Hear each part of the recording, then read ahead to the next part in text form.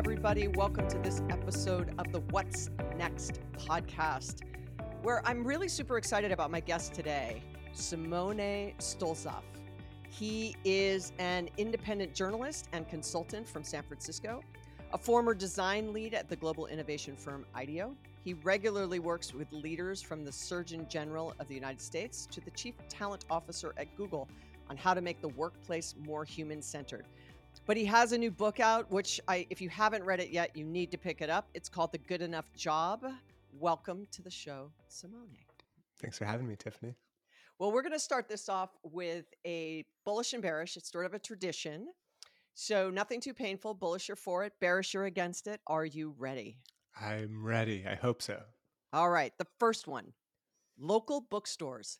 Bullish or bearish? I'm bullish on local bookstores. We've seen this interesting trend where even in the age of Amazon and consolidation within the publishing industry, there's actually been an increase in sales from independent and local bookstores recently. And I couldn't be more excited. I think local bookstores make up that social fabric of a city, of a neighborhood. They are the type of mom and pop businesses that it feels good to support with our dollars, and I hope they continue to thrive. Yeah, I said that because you did such a great book tour across local bookstores. And so I figured that would be close to your heart. All right. Yeah. The next one, dining alone, bullish or bearish? I love dining alone. Yeah, that's a great question. I just coming off of this bookstore, I've had a lot of time in cities that I'd never been to by myself, and nothing better than, sitting at the bar, maybe with a book and a glass of wine. And as a journalist, I always feel like I am not the expert, but I'm an observer. And I think being by myself at a restaurant really attunes those observation muscles. I get to people watch without judgment. I have to say I agree. When I'm traveling, dining alone is usually the way to, 90% of the time I'm dining alone when I'm on the road, and I'm on the road a lot. When I'm home, it's not the same dining alone. Then I want to catch up with friends, but when I'm on the road for sure. All right, the last one. AI composed jazz. Wow. This is like the intersection of many of my Venn diagrams. I'd say no. I think there's something inherent in jazz in particular that relies on human touch and improvisation. And I'm not scared of AI in the way that many of the pundits in the media tend to be these days. But I think particularly with something like jazz, where what makes it so inspirational or interesting is the understanding that there are humans doing it in real time often. If it was AI generated, I think it would lose some of its je ne sais quoi. I agree. Well, as you can tell, I did some background, so I hit on the intersections of what you enjoy doing. So thank you for playing along on Bullish and Bearish. All right, well, let's jump in because before we sort of dive into the book, I'd love to know what got you to the point that you felt like it was a topic that you needed to put on paper. I'm often asked, like, why did you decide to write a book? Sort of on the first one, and I swore off I'd ever write a second one, and then lo and behold, I just wrote a second one that just came out. And we were talking before we started recording. You're like, tell me in a year if you decide you're going to write a third one. And I don't think I have a third one in me, but I do believe that people want to understand like what finally came together that made you say, I have a book. I have something to say, 60,000 words worth to say. What got you to that point? Yeah. I mean, the old cliche is that, you write the book that you need to read. And I think that was definitely the case for me. There's sort of like the buttoned up professional answer, which is that I've been a labor journalist for the majority of my career. And I was observing the growing conflation of identity and work in Americans' lives. But the more true answer and the personal answer is that about 5 years ago, I ended up leaving the newsroom. I was working for a magazine in New York and had the opportunity to join IDEO, which is this design consultancy in the Bay Area. And it threw me for a bit of an existential loop. I don't know if you've ever been at a sort of similar career crossroads, but it didn't feel like I was choosing between two jobs as much as it felt like I was choosing between two versions of me. There were sort of Simone the journalist and Simone the designer. And I ended up going on the design path, but as a way to keep my muscles from atrophying, I wanted to have a ambitious editorial project to make me continue writing and continue thinking in that way. And so, in many ways, the book is an investigation into how work has come to be so central to our identities, and started from me asking myself that same question. And I think it's a super important question. I remember the day I asked myself that question. It was probably 2005, and I was burnt. Like I had been on the hamster wheel, running, running, running in a circle, kind of going nowhere fast. And a lot of it had to do with I didn't know how to work at that pace and have a life. So it was more of I just didn't know how to do it. It was the first time I'd ever faced that kind of workload. Mm. But I knew I had to get off that merry-go-round. Like I just didn't even sort of recognize myself. Like I was burnt and tired, and everything I associated with was work. Yeah. Like that was just sort of all of it. And I didn't want to get too far away from it, but I knew I had to do something significantly different.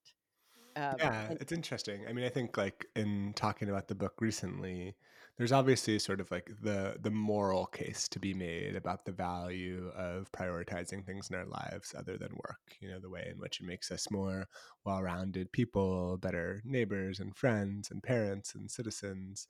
But I think there's also the business case for it as well. And you know, I think this is particularly relevant to some of what you've been talking about recently in terms of the employee experience, and thinking about how that trickles down into the success of a business. Is, you know, if you're on hour 11 of a 12-hour day, you're not firing at all cylinders, you're not doing your best work. And I think a lot of times we have these sort of holdovers from a more industrial age, where maybe there was a more direct relationship between the number of hours you put in and the quality of work that you get out. But when the deliverable is a strategy document for an organization, or the headline for a marketing campaign, or frankly, you know, a book or an article or a piece of writing, there isn't always a direct relationship between how many hours you put in and the quality of the work that you get out. And so I think it's vital that people are thinking about this in a critical way, even if they're just thinking about it from a business's bottom line.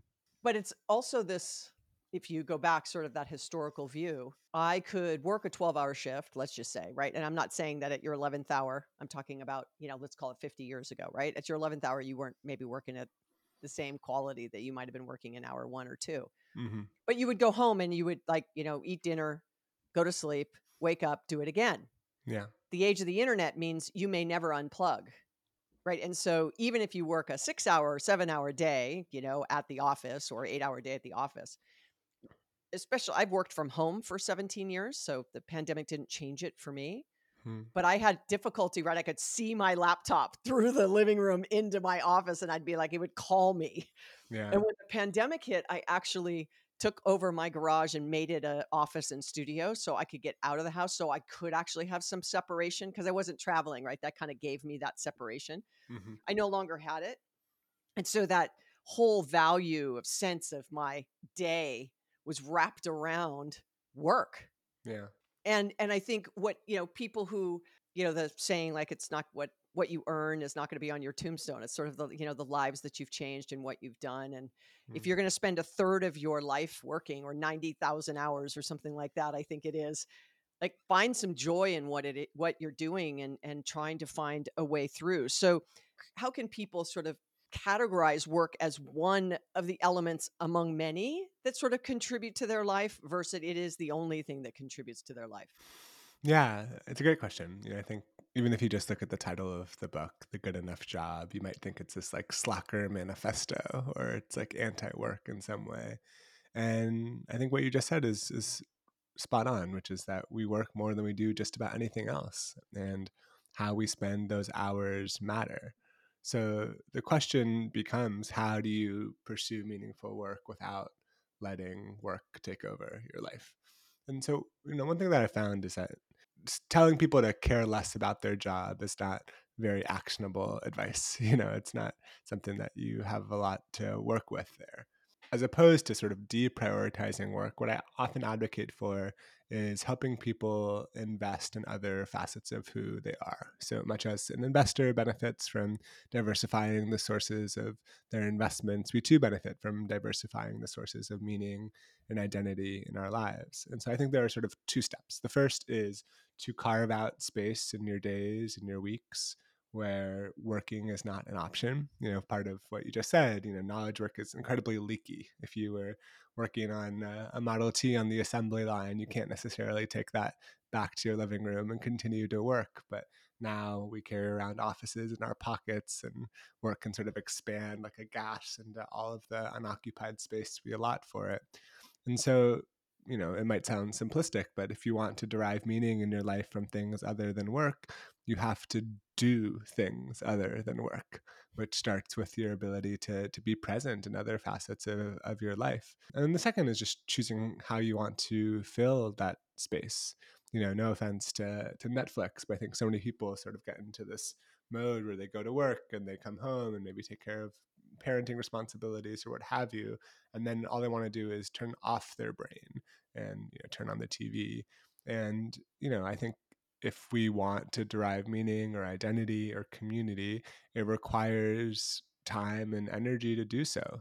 I can't be prescriptive in telling you necessarily what is the identity outside of work that you need to cultivate. Maybe it's just your friendships, or carving out space to exercise as part of a community that can reinforce an identity that is not tied to your job title or how much you make. Or maybe it is just connecting with an interest or hobby, like learning an instrument or learning a new language, not to master it or to monetize it, but just to connect to the inherent joy in doing those types of activities.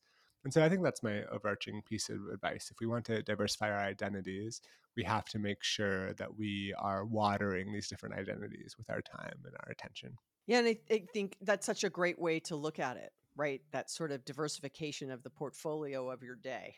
Hmm.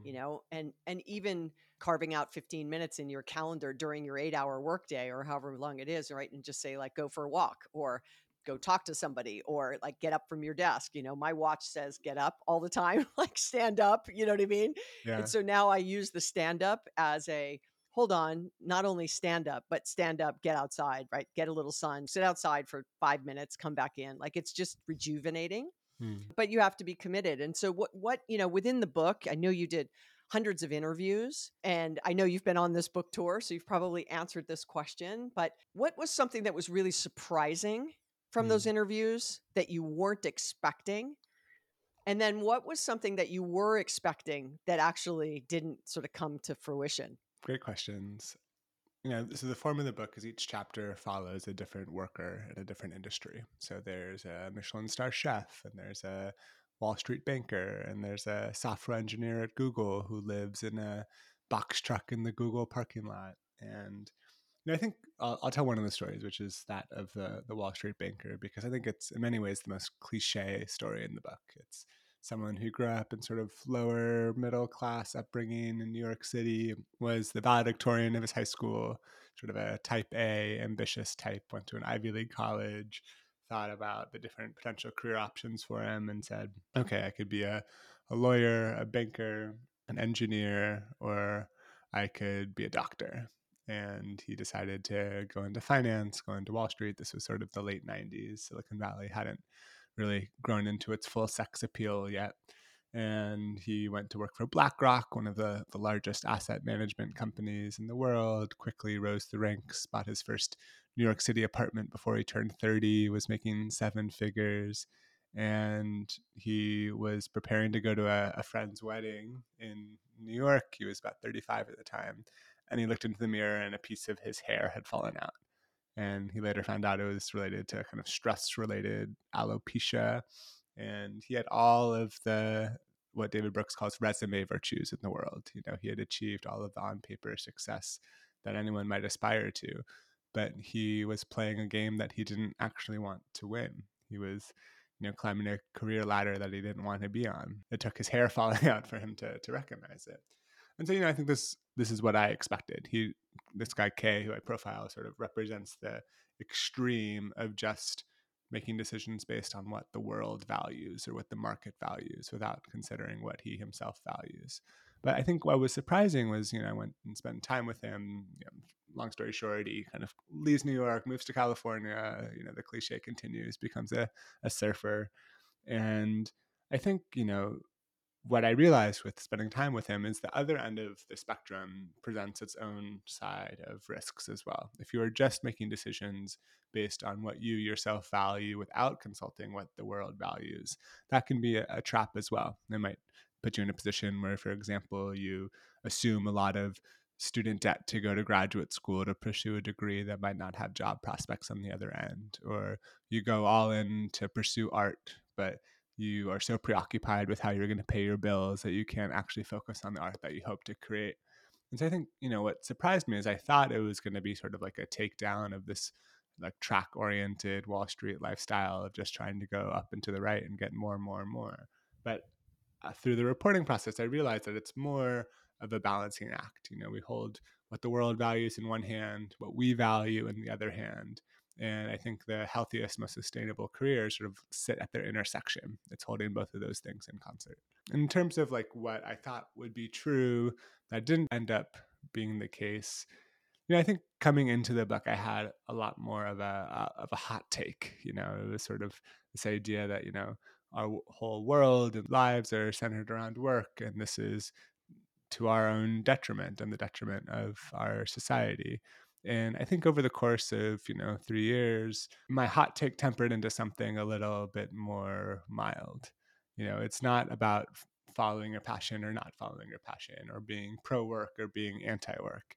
It's about that question that we mentioned earlier. How do we balance the pursuit of meaningful work without letting our work take over our lives?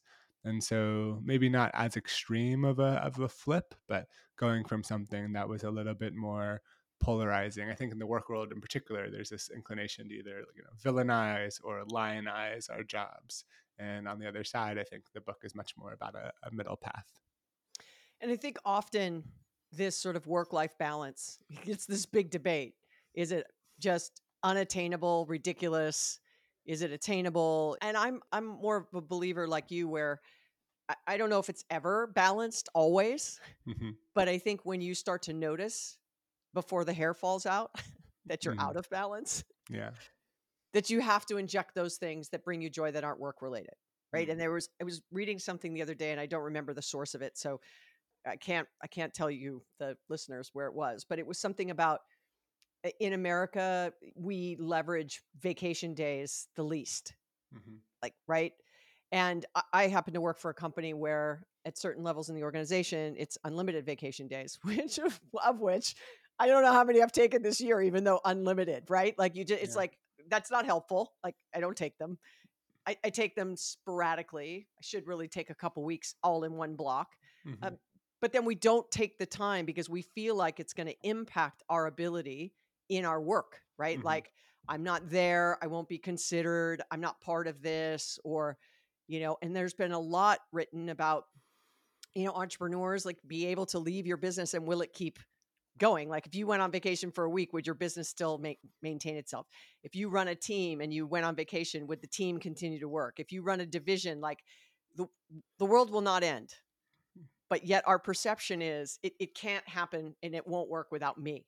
Like I Yeah. am the center. Totally. And, not to bring this into the AI conversation that seems to be everywhere these days, but I think in an age of increased automation, it becomes that much more important that we're sourcing inspiration, that we're finding ways to cultivate interests and hobbies outside of work. And, the research backs this up. It shows that people with what they call greater self complexity, people who have cultivated different sides of themselves, tend to be more resilient in the face of adversity. This makes sense. If you're rising and falling based on your professional accomplishments alone, and your boss says something disparaging, or you have a bad day at work, it can very easily spill over into all the other facets of your life. And the research also shows that people that have more varied interests and hobbies tend to be more innovative, tend to be more creative problem solvers. And so, in an age where, machines or technology are making the sort of production of work costs go down to zero, what becomes more important is our tastes is how we are able to find inspiration outside of just the narrow lane that we are in during our work days, how we're able to reset and give our brains room for ideas to bounce around and to synthesize all of these inputs that we're taking in. And so I think this is only going to be increasingly so. And I foresee that in the future, companies might start to compete with each other to be perceived as the most work life balanced in the same way that they might compete today to be seen as the most mission driven. I think it's going to be a vital part of business and personal fulfillment moving forward. What's your take on, because this is a lot, I'm guessing, right? This is a lot, or I'm assuming I should say, that this is a lot about that, to your point of the example of the Wall Street banker. It's sort of, I have a goal, I'm going for that goal, whatever that goal is, right? I want to run my own business, I want to run my own division, I want to be a VP, I want to be a whatever, right? Whatever that goal, quote unquote, is. And it could even be, I want to be the best teacher, or, it doesn't have to be in the business world. But what happens when you don't reach your goals? Mm-hmm. And what does it do to this cycle of, if I align myself to my worth, right? Being work related, and the goals give me that satisfaction, right? Yeah. When I achieve them, and I'm so aligned to who I am with what I do, and then I don't achieve my goal. Anything in the stories there that you can Yeah, lean into? or you get laid off or furloughed, and if your whole identity and sense of self-worth is tied up in your professional life, then it can send you for an existential loop. I mean, I think, your question cuts to the heart of extrinsic versus intrinsic motivation. And, I think there's nothing wrong with having these goals or trying to aspire to have some, alphabet soup of letters after your name or some job title or to earn a certain wage. But the research says that, intrinsic motivation, when you are motivated by the sheer act of actually doing the activity at hand as opposed to what it might get you, is a much more sustainable fuel source. You know, we all have a mix of intrinsic and intrinsic motivators, but if you're solely motivated by achieving those goals, you can spend your whole life chasing carrots without actually feeling full. And so I think the balance there is to make sure that the goals that you are chasing are in fact your own. And that's what I like about this framework of sort of the good enough job is it's subjective. You get to choose what good enough means to you. Maybe for one person, a good enough job is a job that pays a certain wage or has a certain job title or allows them to have a certain impact in their work. For someone else, maybe it's a job that gets off at a certain hour so they can pick up their kids from elementary school. We all get to choose what good enough means to you. But I think the key part is that you are actively choosing, because if not, your employer will happily define your relationship to work for you. Well, and I've been saying lately, as you mentioned, that in my book I talk a lot about employee experience, and I make the statement that the fastest way to get customers to love your brand is to get employees to love their job. And when I started saying that, I'm not the first to say something like that, but that's sort of the statement. I would get a lot of pushback from executives of like how do I measure love your job? Like Mm-hmm. joy. I'm not here to make people joyful. Like I Mm-hmm. need them to do their job. And you make a statement that work won't love you back. Like, so if you love what you do, like if your employees love the job, it's not because work's going to love you back. Like Yeah. it's like literally, I love what I do. Like I don't know how you feel about what you do, but I love what I get to do every day. Like it brings me a lot of joy. It's challenging. It stretches me. When the pandemic hit, I actually had a identity crisis, right? Because I wasn't traveling, I wasn't seeing people, I wasn't having these conversations that really sort of fuel me, that I learn, and I'm curious and I'm asking lots of questions, and I had to like reframe, how do I replicate that feeling over camera, over a Zoom call or a Hangouts or whatever it might be. Mm-hmm. But that one statement, "Work won't love you back," is really powerful to me. How did you land on that? And when you say that to people, what's their reaction? Yeah, well, I first want to give credit to Sarah Jaffe, who's one of the kind of OG labor journalists who wrote a book by that title, Work Won't Love You Back. And, I think it's a lesson that many people, especially in the tech industry, have learned firsthand recently. especially companies in Silicon Valley that have sort of championed this idea of the all inclusive office campus and the sort of workplace that can be your social hub and your go to dinner spot and your gym and a place where you can go change the world or do the best work in your life. I think the pandemic was a rude awakening for many people that understood that actually at the end of the day, it's still a transactional relationship. Companies hire people when they add value and fire people when they don't. And I think the more clear headed we can be about that, the better. I think the other end of the spectrum where you're not engaged, the sort of more nihilist point of view around work is not a recipe for fulfillment either. I think we all know that the days where we felt less engaged with the work that we're doing are some of the hardest days to get through. But being clear-headed about the idea that a business relationship, a job, it's an economic contract, and businesses have material goals, and unfortunately, their loyalty to their bottom line and their investors will almost always trump their loyalty to their people. And so, care about your job, find work that is important, find work that is meaningful, but make sure that it's not the only aspect of your life that you're investing in because it might not always be there.